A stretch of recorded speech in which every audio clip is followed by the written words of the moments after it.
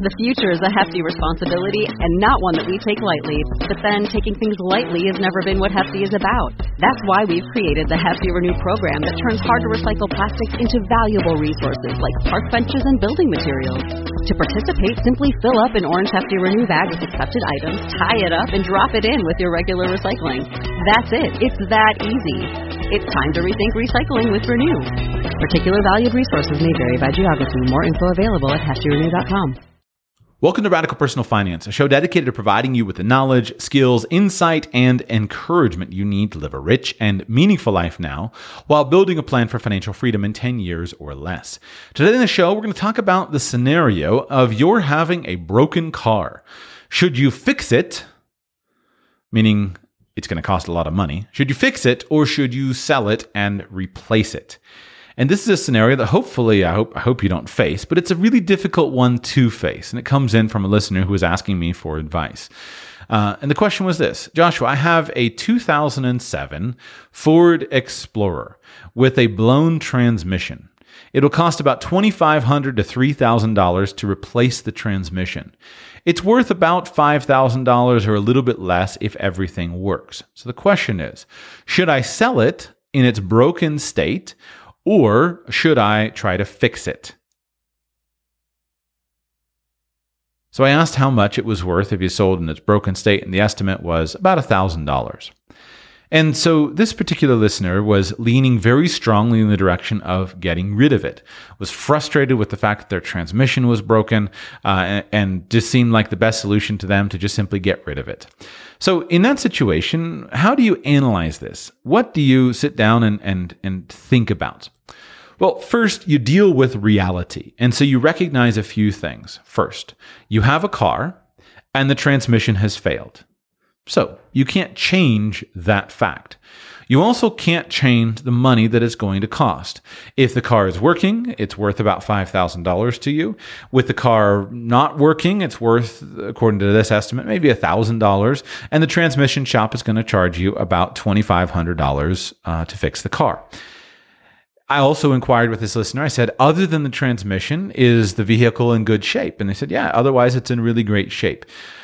So how do you figure this out? When you have a massive question, well, you have to practice zero-based thinking. You have to pretend that the bad thing that happened doesn't affect it. And you have to start with a fresh set of data. This is one of the most difficult things to do, and yet one of the most important things to do when making personal financial decisions. This is try to insulate yourself from the emotion of saying, I've got a broken vehicle, it's going to be junk. Try to insulate yourself and analyze it logically. And so in this case, this is a good car. It's a good vehicle, low enough miles, the person has had it for years. It's a good car. It just has a blown transmission. So we start with the finances of it. You have, in this situation, you have a broken car that's worth $1,000 in its current state. So your first question is, do you sell it in its broken state or do you fix it? Well, you have a broken car that's worth $1,000. If you can spend $2,500 on fixing it, you should be able to sell it for $5,000 in the open market. $1,000 plus $2,500 equals $3,500. So if we rephrase the numbers, and I ask you the question this way, it should be a little bit more obvious to you. The question is this: should I spend $3,500 in order to make $5,000? Would that be a good investment for me to make? Is it a good thing for me to spend $3,500 in order to make $5,000? My answer is absolutely. That's a great investment. If I had the chance to do one of those every Monday morning, I would do one every Monday morning. Every Monday morning, I would spend $3,500 to make $5,000. And so we can get a little bit of clarity on whether we should at least have it fixed. And that's the first thing. The answer is fairly obvious if we readjust the way that the numbers are and look at the actual data instead of dealing with the emotion and the frustration of it all, that yes, you should spend $3,500 in order to make $5,000. So the answer to question number 1, should I repair the car, is clearly and obviously yes. Now, question number 2 is this. Now that I have repaired the car, should I keep it, keep on driving it, or should I sell it and buy something else? Should I keep this car, or should I sell it and buy something else? Well, here you have to analyze the actual value of the car and have an idea of what's actually the fact of this particular car. It might be possible in some cases with cars that you do have a chain of breakdowns. So there could be causal problems. You could have a lemon. That might be possible. But in this case, it doesn't seem to be that. For whatever reason, this transmission failed at an inopportune early time. And so it seems to be an isolated event. So now you say, I have a $5,000 used car. That is, except for this problem, a pretty good used car. One of the best advantages to a used car that you have used is you know the history of it. It is much better for you to have a $5,000 car that you have been driving for years than for you to buy a $5,000 car that somebody else has been driving for years. Because a $5,000 car that you've been driving for years will be a known entity to you. You know its quibbles, you know its quirks, you know what's working well, you know what's not working well, you know whether you can have confidence or if you can't. So a $5,000 car that you own and that you have been driving is more valuable, I would say, even than a $6,000 car that was given to you, even than a $7,000 car that's given to you. At some point in time, or given to you doesn't make sense, that you buy. At some point in time, you have to factor in and say, okay, probably buying a $10,000 car is probably worth more than my $5,000 car that I've been driving for years. But you have to add some numbers to a new car to make up for the unknown, the things you don't know about it. Was this car in a flood? Was this car taken care of? Is this person selling it because it's just not working all that well? Why are they getting rid of it? You don't know. Whereas your $5,000 car, you know all the good and you know all the bad. And so now when you look at it, you have to recognize that you actually probably have a pretty good car here. And in fact, your car now has a nice new transmission. The great thing about catastrophic failures is you have to fix them right. So if your engine blows up or your transmission blows up, well, when you put a new engine in a car, it's going to have longer life than if the old engine was. Or if you put a new transmission in, you got a nice new transmission. So you've got a $5,000 car and it has a new transmission and you know the person that did it. The other thing that you then look at is you look at the costs of swapping a car out. So if you go and buy a new car, you first have to find a car. You have to find a car that's appropriate to what you need. Then when you buy it, there's a whole slew of new expenses to buy it. When you buy it, you have to pay tax on the purchase price of it. You have to pay for new tag fees. Most likely, you're going to need to put new tires on it. You're going to need to put new batteries in it. You're going to have to make a certain number of repairs to get it how you like it. And so you're going to have to buy a more expensive car, and it's going to cost you some money to have. So there's friction, there's transaction costs to getting the new car. Now, when you sit down and actually look at the numbers of your situation, the answer should present itself. But for this listener, I considered the answer to be fairly obvious. In his case, I said, get a new transmission and keep the car.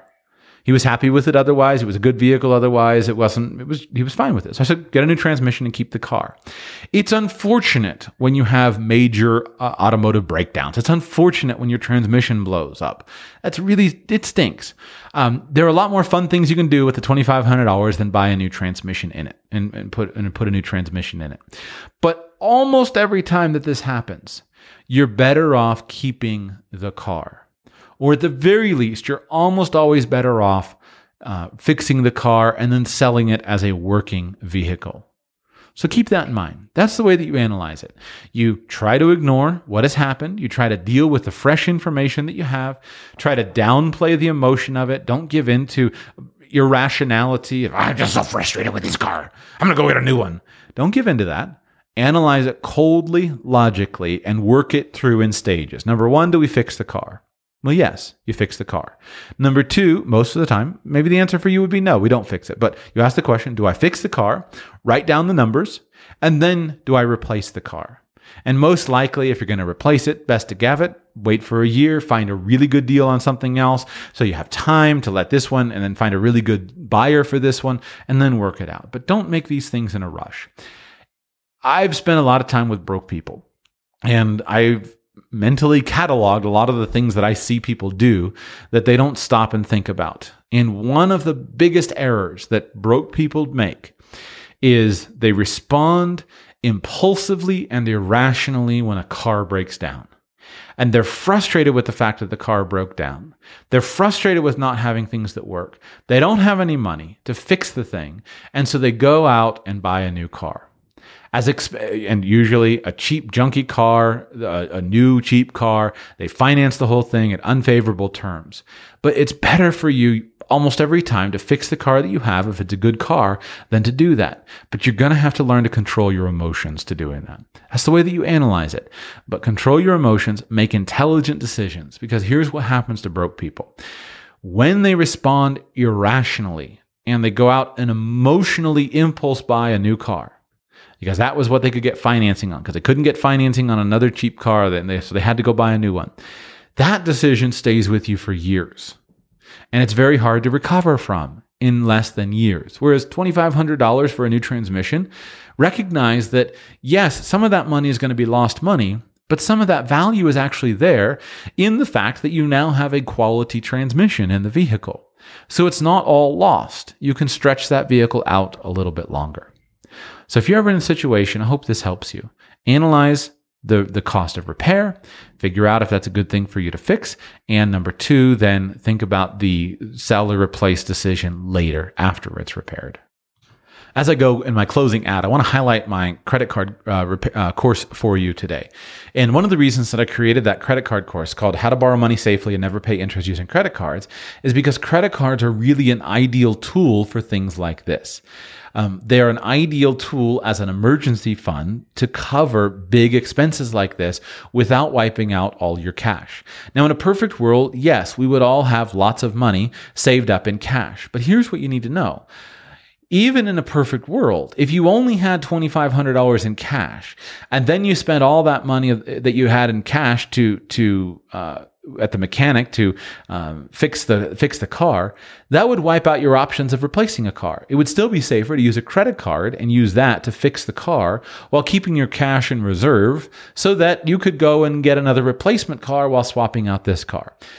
Cash in the bank is so valuable, and the ideal strategy is one that keeps cash in the bank and keeps your financing costs in life extremely low and keeps money available to you.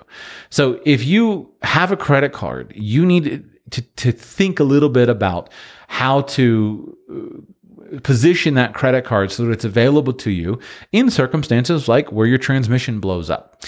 Credit cards do not solve irrationality. If you're an irrational, broke person, you shouldn't have a credit card. You're going to be better off not having a credit card and learning how to save up money for things. But if you've solved your problems with irrationality and impulsiveness, then a credit card in the United States and much of the world is your absolute best solution to have as a form of bridge financing so that you can easily and inexpensively get through issues like the one I've just laid out here today. So if you have a credit card or you think you'll ever have a credit card, come on by RadicalPersonalFinance.com/store and sign up for the how to borrow money safely and never pay interest using credit cards. It's a great course and it will really, really help you. But here's the key. You've got to do it today in the sense that it sounds really high pressure. Buy today, buy right now. You got to do it 3 years before the transmission blows up. Because when you go out and apply for a credit card when you have a blown up transmission, then you got problems. I got a friend of mine that's broke all the time. And so his credit card that he maintains is the credit card for the big kind of retail chain shop. Well, he doesn't ask me for advice, so I don't give it. But it's the worst credit card in the world. High interest, always paying interest payments, etc. And really only useful at that large, expensive financing place. So the key is you want to have both. You want to have lots of credit available and you want to have cash.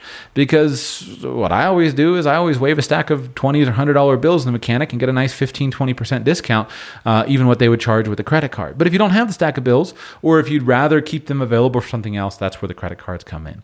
Go to RadicalPersonalFinance.com/store and sign up for the credit card course. I think you will really find it useful. Be back with you soon. Millions of people have lost weight with personalized plans from Noom. Like Evan, who can't stand salads and still lost 50 pounds. Salads generally for most people are the easy button, right? For me, that wasn't an option. I never really was a salad guy. That's just not who I am. But Noom worked for me. Get your personalized plan today at Noom.com. Real Noom user compensated to provide their story. In 4 weeks, the typical Noom user can expect to lose 1 to 2 pounds per week. Individual results may vary.